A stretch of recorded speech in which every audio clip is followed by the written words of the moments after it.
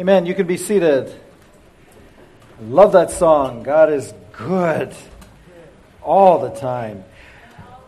And all the time, thank you. God is good. I'm glad somebody got that. That's exciting. Well, it's hard to believe, but Christmas is almost upon us. We had our Adams family, it's the first service too. It wasn't the Adams family Christmas. That you know what an Adams family Christmas would look like. This was on Julie's side, and we had a bunch of us. And the problem is with all of our kids married now, and some of the other ones starting to get married, it's really hard with in-laws, and outlaws and everything, trying to get everything together. So we decided on a week before. And it worked, and it's like each time, more gets added. And so pretty soon it'll be like September, we'll be having our Christmas or something, I don't know. But what is nice about having done some of it yesterday is that it drags it out. I didn't really mean to say that.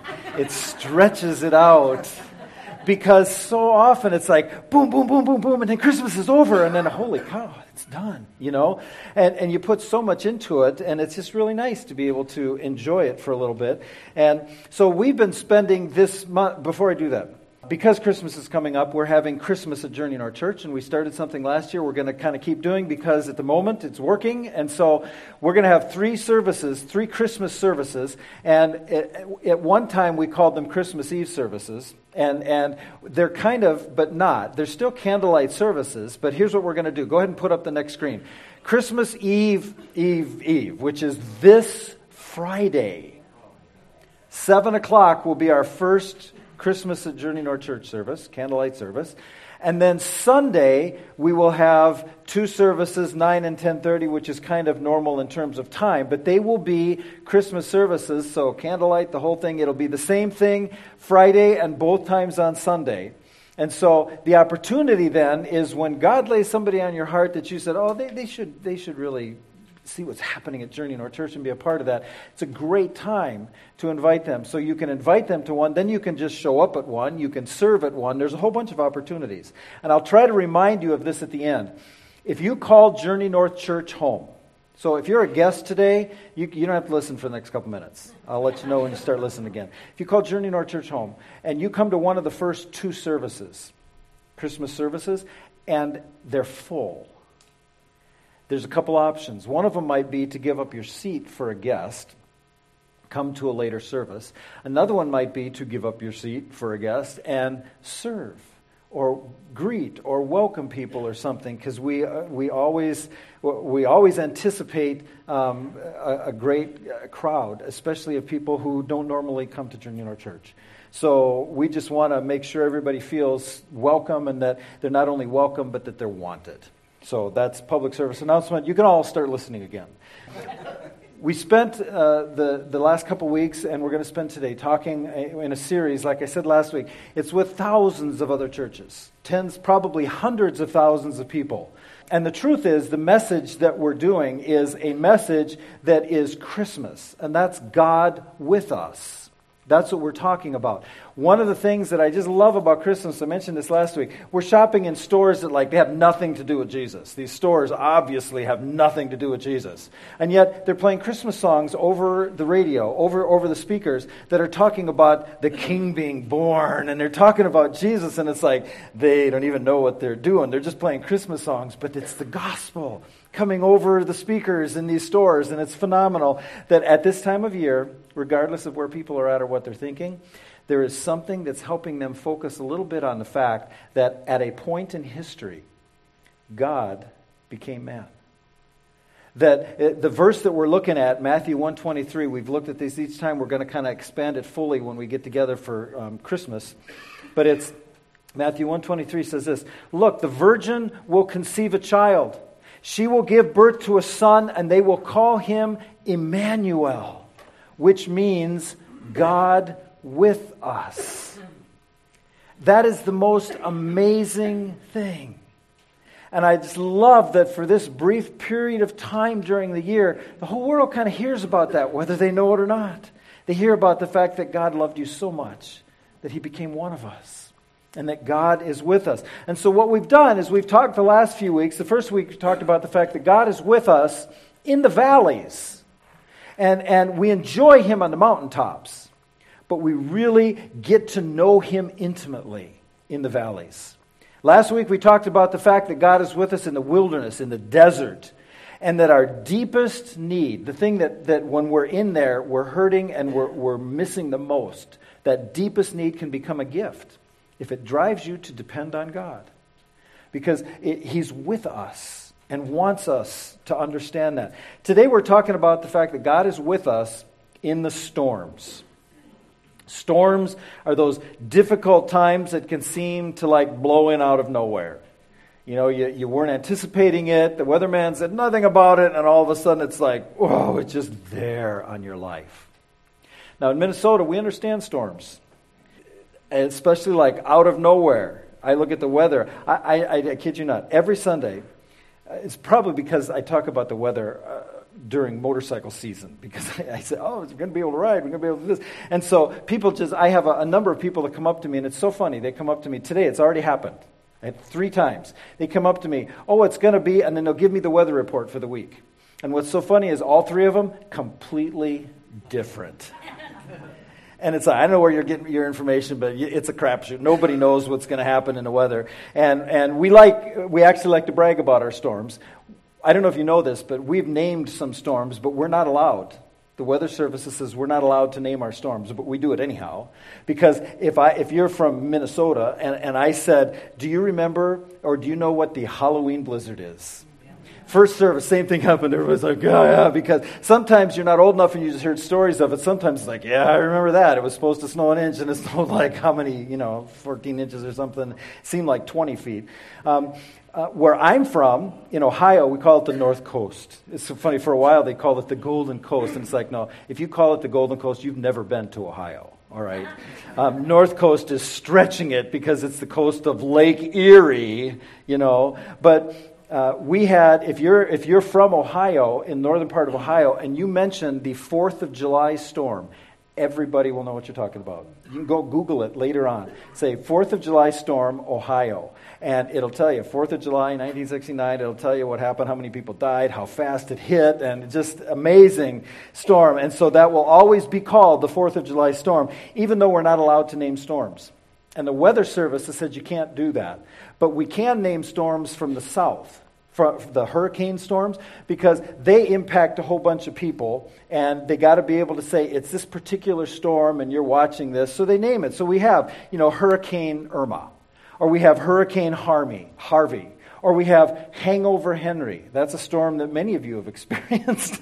But the naming of storms, they actually tried a number of different ways. They called them different things. They tried to name some after cities for a while, but you couldn't do that because if they said this is, Hurricane Houston or whatever, the problem was that's not the only place it affected. It affected a lot of places. And they tried different things. And they actually settled on a naming method. 1953, they started naming hurricanes after females. They gave them female names. And you're laughing already. Some of them claimed that the reason they do that is because it's just what you do. You name ships and boats after females too. And so we're naming storms after. It's like, you can't fool me.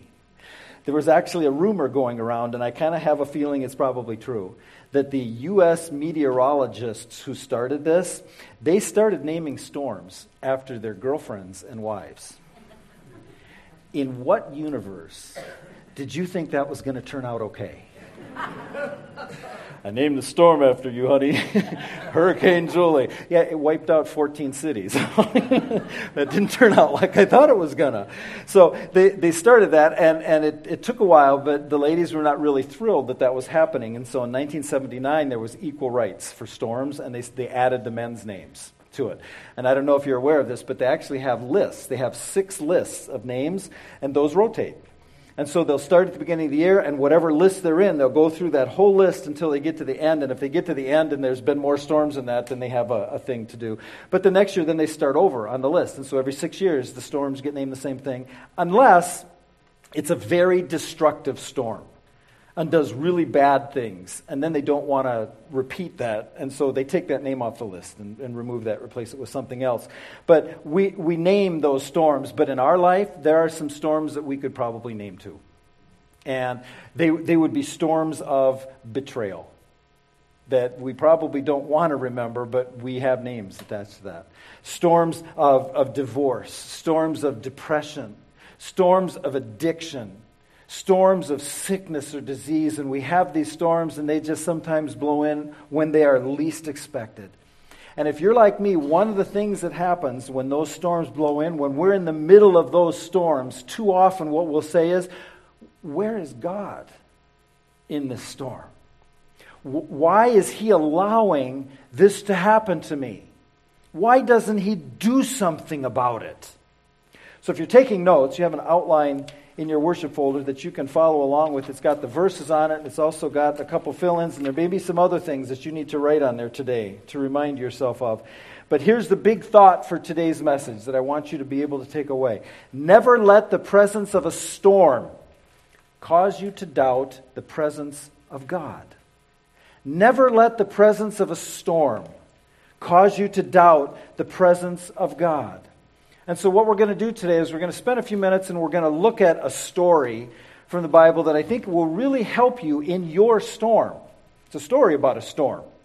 And it's a storm that I think it ended up lasting for like 14 days. It was this massive storm in the Mediterranean where it can get really bad there. Storms can blow in fast and get bad, especially as you approach winter. And the Apostle Paul was being taken as a prisoner to Rome. And they had to get him there, and so rather than take a whole bunch of time by land, they wanted to go by ship. And so they got in the ship, and massive storm hit. And it's funny, they even had a name for it back then. They called it the Northeaster, because that's where the wind was coming from, and that's what was causing their problem. And it was one of these horrible winter storms, and it was going on for days. They're out in this ship for days. And it's not like some big luxury cruise liner.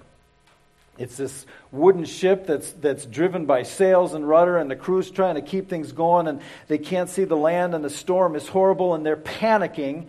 And a ship's purpose in that day was to deliver cargo from one place to another. And in order to save their lives, they're starting to throw some of the cargo overboard to lighten the ship so that it wouldn't sink. It said they even started grabbing some of the tackle on board that they're going to use for the ship, throwing it overboard because they have to lighten the load or they're going to sink. And these guys in the middle of this sea are terrified. So that's the picture, that's the story that we step into in Acts chapter 27. And in verse 20, it goes like this. When neither sun nor stars appeared for many days.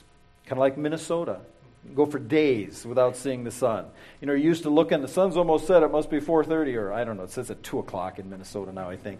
But some days it's like, when sunset? I don't know, I haven't seen the sun since last Thursday sometimes. And they didn't have the really nice GPS, the really nice compass. They navigated by the sun, the moon, and the stars. And that's a problem if you're in the middle of a storm and you can't see the sun, moon, or stars.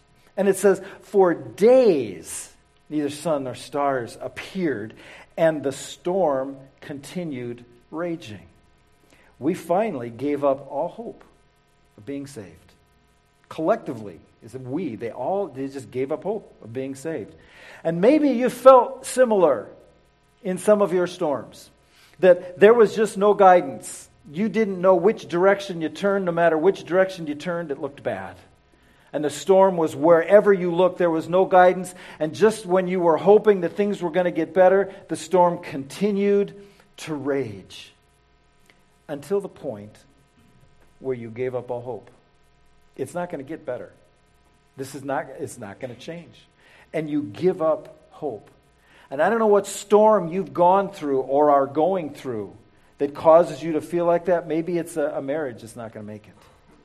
And maybe it's like we've tried everything and it's not going to work, or we're suffering through this and it's causing nothing but pain. We don't know what direction to turn, and it's just continuing to rage, and it's too easy to just give up all hope. Or maybe it's not the marriage, maybe it's you're single. You'd like to be married, but you're giving up all hope and thinking, I'm just going to be stuck like this, single and alone, for the rest of my life. And the storm continues to rage to where you almost give up hope. Or maybe it's a financial situation for you, and it's a debt issue. And maybe everybody knows about it, maybe nobody knows about it. And you look at your situation, and you look at the income and the outgo, and you look at the storm around you, and you say, I am never going to get out of debt.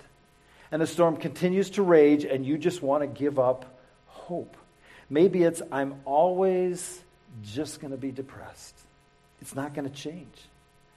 The situation won't change. The storm won't change. I don't know what direction to turn. And I feel like it's just going to continue to go. The storm is not going to end.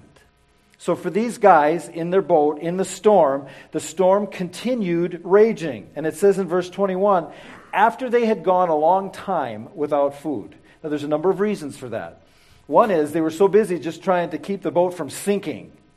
The other is when you're on a ship that's going up and down and up, and food is probably the last thing that you're thinking about because it doesn't end well often. You know, it's one thing to be on the boat in the storm hungry. It's another thing to be on the boat in the storm with everybody throwing up. And so they had gone a long time. It said days without food. And so you get the picture. This is a desperate situation. The storm's going to take the boat out. They're throwing their livelihood overboard. They're throwing the tackle of the boat that's going to help them to land when they finally do land overboard. They're starving because they haven't been eating, and at this desperate point of this storm continuing to rage, Paul stands up before them and says this, men, you should have taken my advice not to sail from Crete. Then you would have spared yourself this damage and loss. I love this. Paul is like super Christian, okay? One of the most spiritual Christians that ever lived. And as spiritual as he was, I like the fact that he wasn't above saying, told you so. You should have taken my advice. If you'd have listened to me, you wouldn't be in this situation. And that was true. And sometimes what we do is when we're in the middle of our situation, we got to blame somebody. So what Christians will often do is they blame everything on the devil. It's the devil's fault. The devil caused this storm. I'm not saying he can't or doesn't, but we tend to blame all the storms on the devil when actually you just made a stupid decision. It's like, your mama told you, don't do that. She told you that. Maybe your best friend said, yeah, it's probably not the best idea. Your pastor said it. You heard it. And you thought, is he talking to me? Like, yeah, I'm talking to you. And you heard it. And you're eating at the Chinese restaurant, and even the fortune cookie says, your situation has a potential for ruin, Or maybe you're a Star Wars fan, and you keep hearing, I've got a bad feeling about this. Those of you who aren't Star Wars fans have no idea what I'm talking about. That line's been in every Star Wars movie and all the games. But you hear, I got a bad feeling about this, and what do? You went ahead and did it anyways. And you wonder why you're in the middle of that storm. Maybe, I think one of the reasons that these guys gave up hope is because they were in a storm because of a decision that they made. They knew that. You see, the truth is, it's easy to believe that God's going to get you out of something if you believe that God allowed you in it. I didn't do anything. God just allowed this, and he got me in it. He's going to get me out, and everything's going to be good. It is more difficult to believe that God's going to get you out of something when you got yourself into it. It's like, I did this. I'm the one who screwed up. For some of those crew that were on that boat, they were on the boat in the storm. It was not their fault. But so often for us it is. We can be in a storm because we spent too much money. When your outgo exceeds your income, that's trouble. And when you do that, you spend too much money, you find yourself in a storm. How did I get here? You know how you got there. Maybe it's because you mouthed off when you shouldn't have. It's gotten a number of people into storms. Maybe you just weren't considerate of somebody else. You were too busy thinking about yourself and not busy enough thinking about somebody else, and it got you in the middle of a storm. Maybe you procrastinated on something, and now it's too late and you're in the middle of this storm because you didn't do it. One thing I hear just way too often is somebody's in a situation where their relationship is absolutely horrible, and it's because they are dating or married to somebody that everybody that they respect around them said, stay away from that person. And I know people who have actually made the decision to go ahead and date or marry someone to get back at somebody else. It's like, oh, how'd that work out for you? How is it working out for you? And we find ourselves in these situations that we got ourselves in. But some of the crew on this ship, they were on the ship not because of a decision that they made. I like the fact that at Journey North Church, we set people free to lead, and they set leadership free to lead. Does that make sense? We set people free to serve, and they set us free to lead. So we don't vote on a bunch of things. We only vote on 4 things, and one of them I'm hoping I'm never around for, and that's you'll vote on a senior pastor, and I hope I'm not around to see that happen. But we vote on very little. And it's interesting because so many churches are very big on the voting, and it's like that's not a biblical thing. That's an American government kind of thing. And it's not in the Bible in terms of church leadership. In fact, there's really only one clear example in the Bible of voting, and it's in this passage. You can look it up earlier in Acts 27. They decided, and the majority, because they voted, they knew that, the majority decided, we're going to go ahead and sail. And Paul said, yeah, how'd that vote work out for you? Because the majority is not always right. In your life, you have people around you telling you to do this, telling you the majority is not always right. The crowd you go with is not always right. And these sailors now were going through a storm that looked like they were going to die. They had given up hope because of somebody else's dumb decision. How many of you, let me see your hands, how many of you have been in a storm because of somebody else's decision? Raise your hand.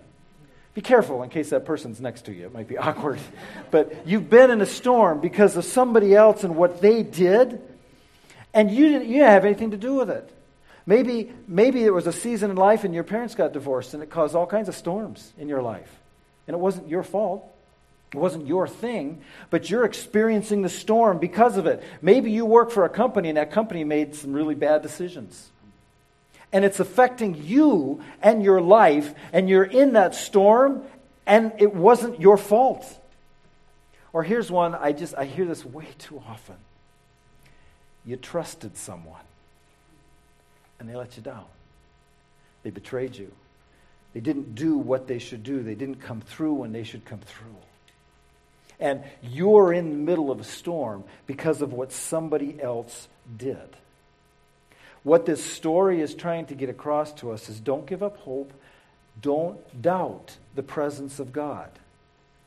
So there was crew on that ship that were there because they made dumb decisions. There was crew on that ship that were there because somebody else made decisions. Regardless of why you're in the storm, don't doubt the presence of God and don't give up hope. The story continues, but now, this is after all of this has happened. He says, but they're in the middle of the storm.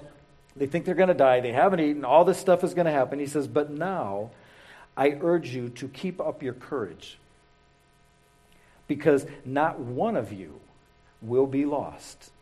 Only the ship will be destroyed.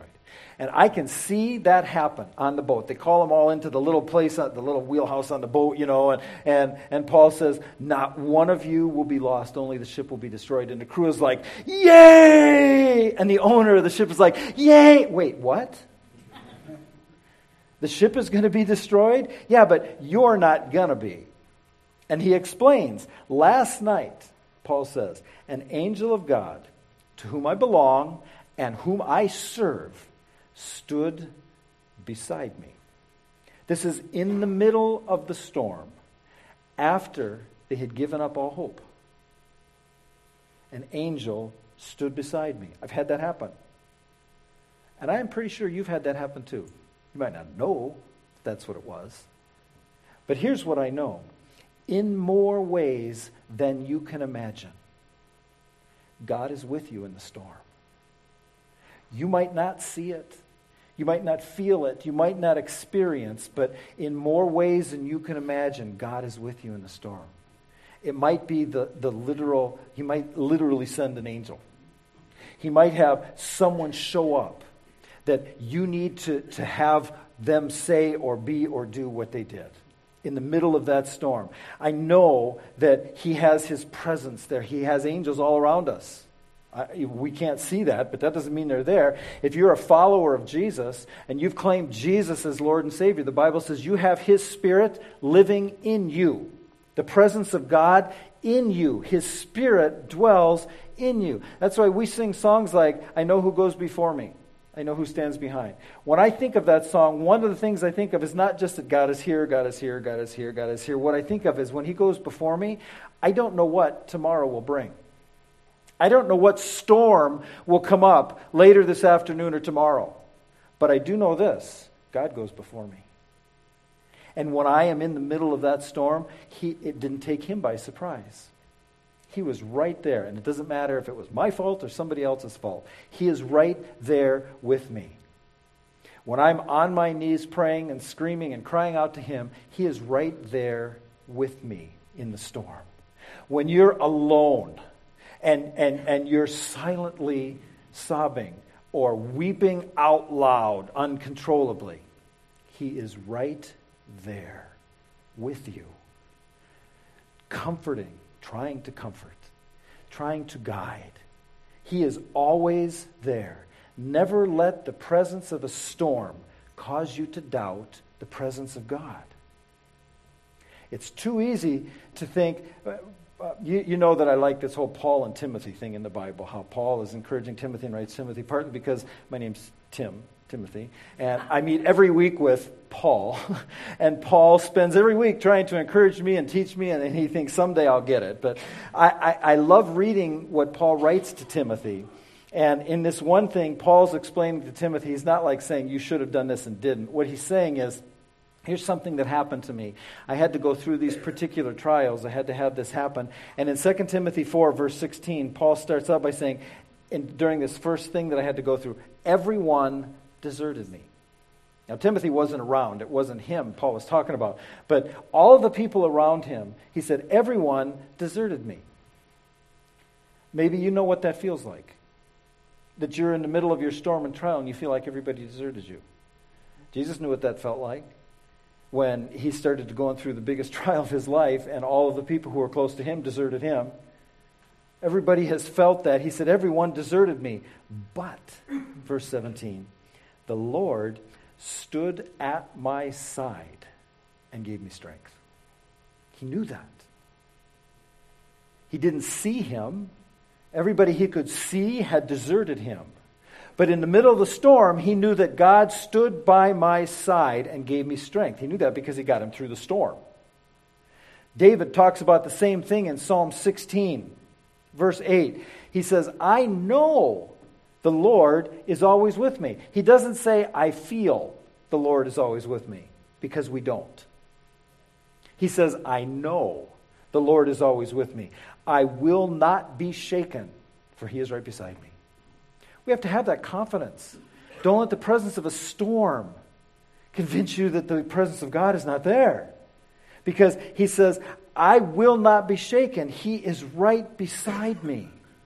You need to feel that God is taking care of you. Some of you know that in recent years, I never had a bad relationship with my older brother. But for decades, we didn't have a relationship. We just didn't talk. We hadn't since we were in high school. And in the last couple of years, we've kind of rekindled that and renewed that, and I've got a chance to talk with him and spend some time with him, and it's been a very good thing, and we reminisce and some things about high school. And when I was in high school, when I started high school, our high school was 4 years, 9th, 10th, 11th, 12th. So when I started in 9th grade, my brother was in 12th grade, so he was senior. And some of you know this. This is not sour grapes in any way, maybe who I am, but parents aren't supposed to have favorites. And my parents had 2. They had 3 kids and 2 favorites, my older brother and my younger brother. And neither one of them could ever do anything wrong. My older brother, literally, for the first 17 years of his life, didn't seem like he could do anything wrong. Everything he touched turned to gold. He decided his freshman year, everybody had been playing basketball since they could walk. And he decided his freshman year, I think I'll go out for basketball. Started varsity for 4 years. Set all kinds of school records.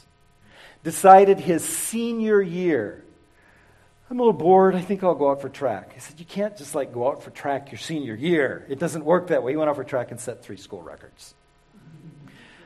My brother was very well known in school. He's like 3 inches taller than me and significantly larger than me, even at that time.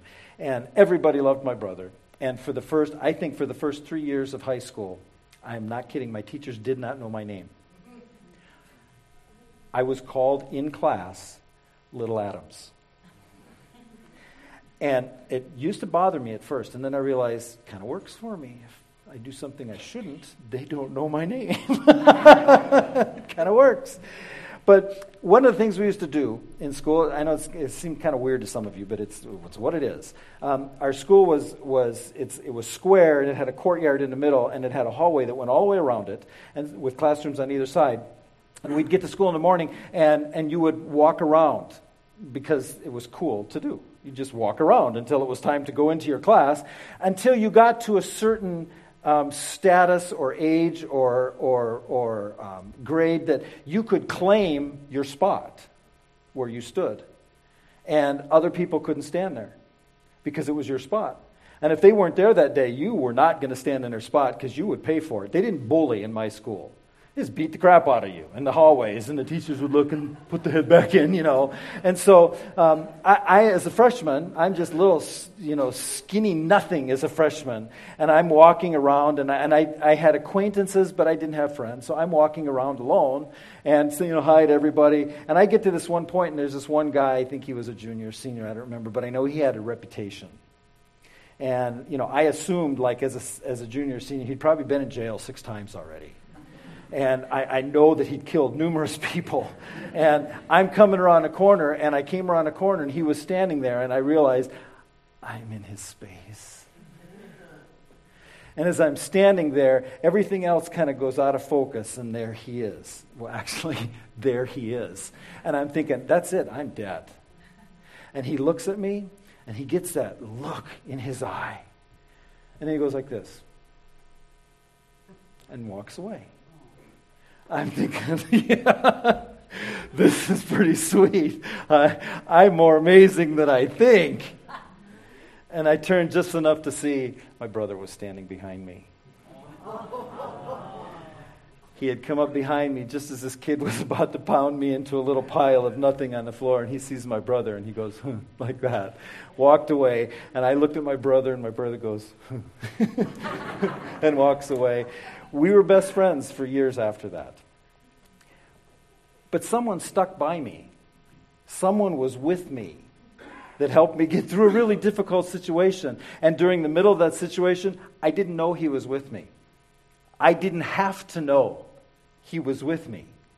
I have said this many times before. This thing about being in the storms, it is all about who is with you in the boat. That's what it's about. In 3 of the Gospels, it tells a story about Jesus having had a busy day, teaching and telling parables and healing people, and it was a busy, long day, and it's getting near evening. He wants to get to the other side of the lake, and so he tells the disciples, come on, let's climb in a boat and go to the other side of the lake. So they jump in the boat, they get him in the boat, and they start going across the lake, and Jesus is just exhausted from what he's done that day. And it says he grabs one of the pillows, the seat cushions, gets in the back of the boat, lays down, and goes sound asleep. This is the Sea of Galilee. If you've ever seen pictures of it, there's Sea of Galilee, and it's got these hills and mountains all around it. And it's kind of like my house with the woods across the street and way behind me. It creates like a wind tunnel. And it can be like 3-mile-an-hour breeze in town, and it's a 25-mile-an-hour wind at my house. That's what the Sea of Galilee was like. And it could go from dead calm to humongous waves where you couldn't see the shore in seconds. It could stir up. And so they're in this boat, Jesus is sleeping, and the storm goes crazy.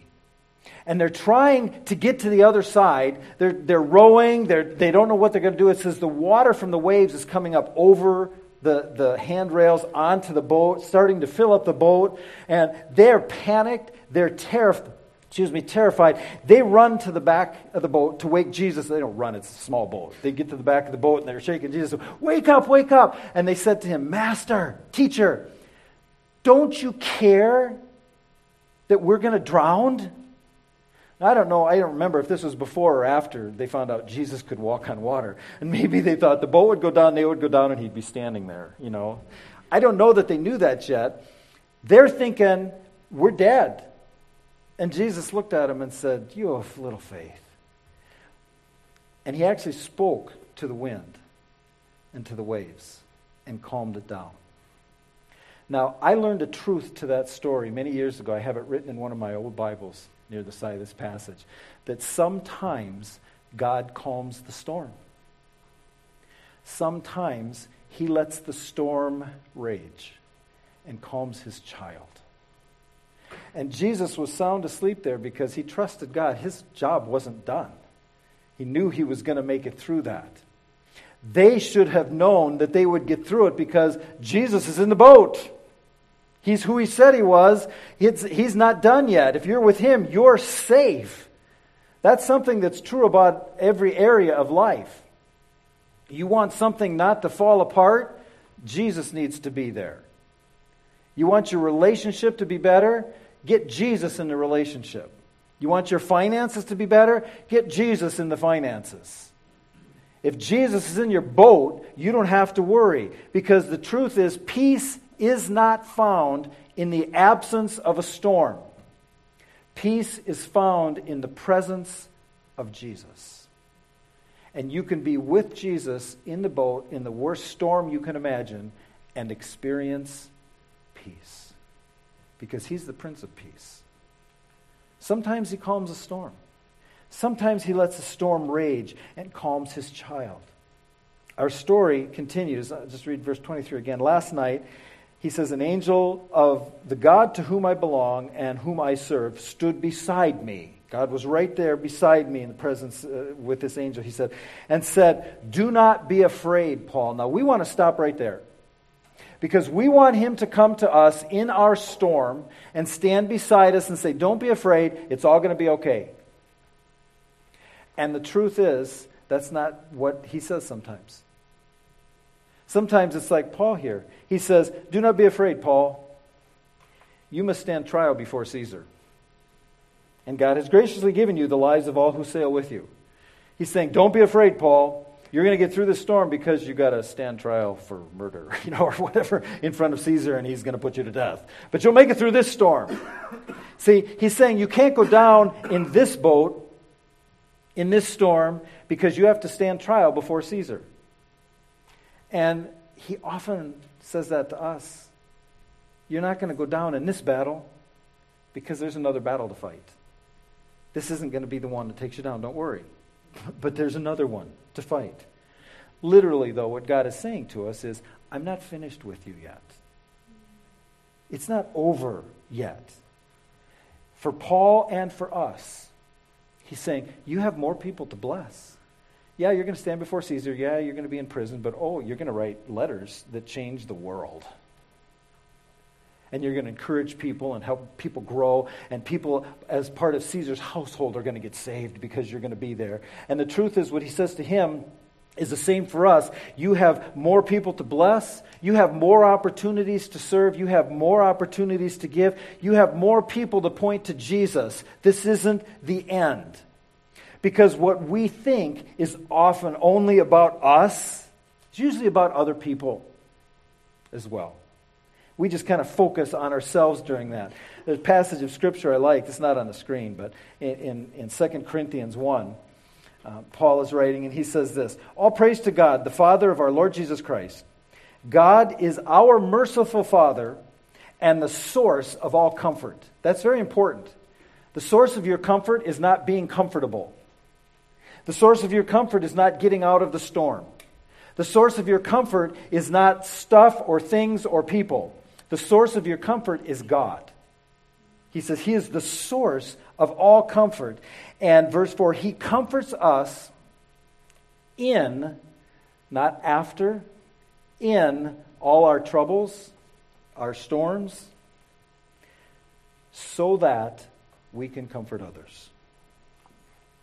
When they are troubled, we will be able to give them the same comfort God has given us. You see, sometimes he calms the storm. Sometimes he lets the storm rage and calms his child, and you will have the opportunity to comfort someone else going through that. Because God's not finished with us yet. You survived your storm, to help someone else fight the fight of faith, to help someone else get through that. Maybe you have overcome unfaithfulness in your marriage, and God has gotten you through that so that you can help someone else learn how to forgive and learn how to live by God's grace. Maybe it's one of those financial things and you have climbed out of debt and gotten out of that storm. It's not just for you. It's so that you can tell others it can be done. It can work. Maybe you're 6 months sober or smoke-free, and you're surviving that storm. That is so that you can tell other people Jesus gives us hope. You can make it. Jesus can set you free. We survive those storms so that we can have a story that can comfort others. Here's where we'll wrap up our passage in Acts today. Verse 25. He says, so, based on the fact that you're going to make it through the storm, he says, so, keep up your courage, men, for I have faith in God that it will happen. And here's the key. Just as he told me. You see, Paul's faith is not in what he sees. His faith is in what God says. My faith is not in what I see. My faith is in what God says. There are too many people that want to have faith and they don't know what God says because they never spend any time in the Bible, His Word. You ever read the Bible? Yeah, I read that. I think it was like a 94. I think I spent a little time in it. You know, if you're not in it every day, you don't know what God's saying. He speaks through His Word, and the faith is not in what we see. The faith is in what He says. And the more you experience that, the more you will understand. If He says it, it's true. And Paul knew it. The faith was not in the boat. The faith was in the one who commands the winds and the waves. And he knew that. His faith could be in God even when it didn't look like it on the outside. Because like their situation, you can't control your situation. You try, and that's why you're having some of the problems you're having. You can't control it. You can't control when the storm starts. You can't control how bad it gets. You can't control how long it lasts.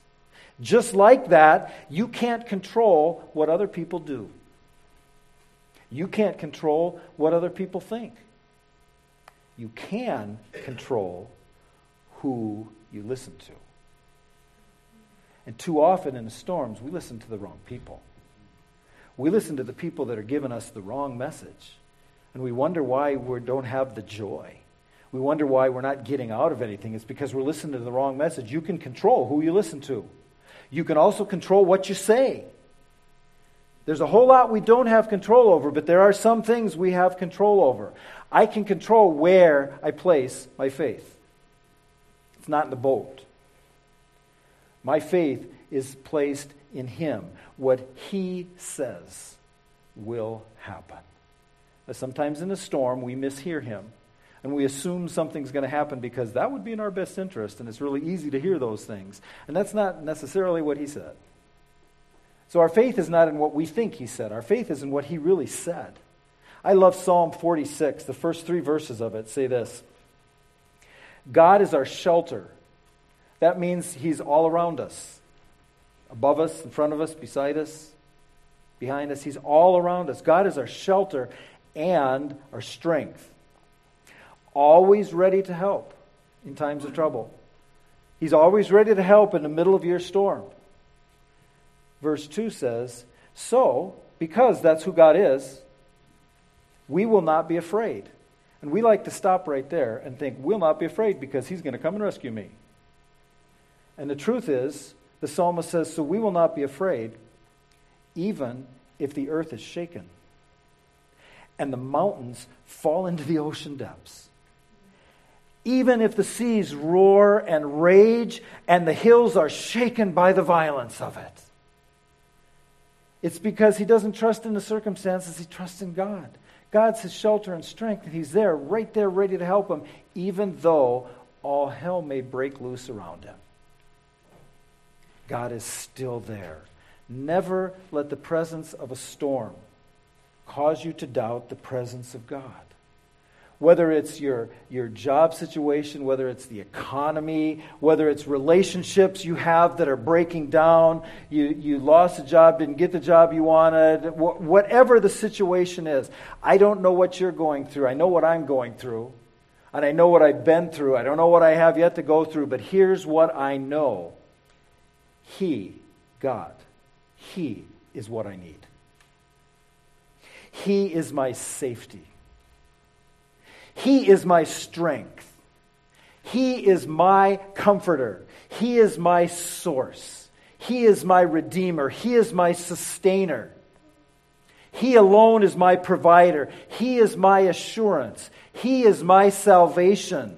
He is with me. And He is with us. That's the message of Christmas. God is with us.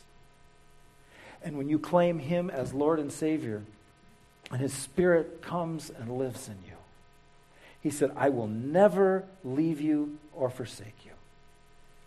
So right in the middle of the storm, He's right there with us. Let's pray. Father, I know that there's many times that when we're in the middle of a storm, we doubt your presence. I pray, Father, that the presence of a storm would never cause us to doubt your presence. That we would recognize that even if we don't see it, hear it, feel it, or experience it, that we can know that you're there. That we can trust that what you say is true. That you came to give us peace. You're the Prince of Peace. And peace is not the absence of a storm. Peace is the presence of Jesus. The presence of a good God who loves us.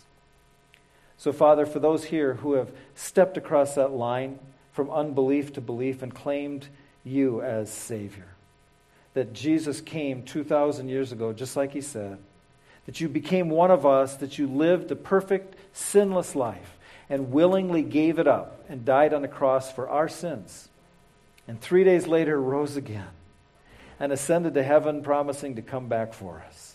That when we place our faith and trust in you as Savior, we get your presence, and that you will never leave us or forsake us. And that in the middle of it, we can trust in you and what you say. And Father, for those who have never experienced that before, it's been about church or religion, that this morning they would realize it's about a relationship with a God who loves them so much, He demonstrated it by becoming one of us and ultimately dying to pay the price for our sins. And then in simple faith, anybody who has never experienced that, who has never taken that step of faith, would this morning say, Jesus, I don't understand all that, but as much as I understand of myself, I give to as much as I understand of you. And I believe that what you did on the cross was for me. That as we celebrate Christmas and God being with us, that you will be with me now and forever. You will never leave me or forsake me. Father, thank you for your love for us and for that promise. And it's in your Son, Jesus' name we pray. Amen. Please stand for the closing song.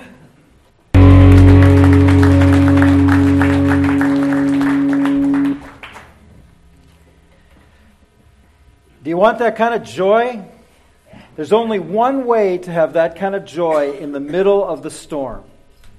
And it was announced 2,000 years ago when they said, I bring you good tidings of great joy at one of the most volatile periods in history, when there was a storm around them that they could see no hope out of.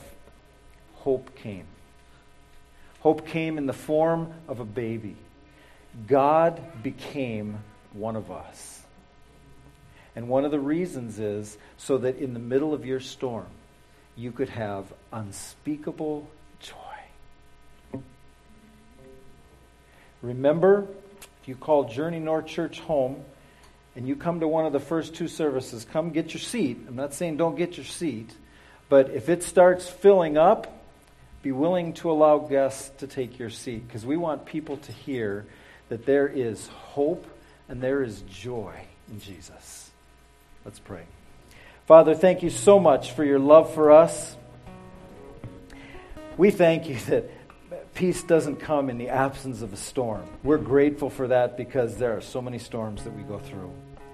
We are thankful that peace comes in the presence of Jesus, in the presence of a good God.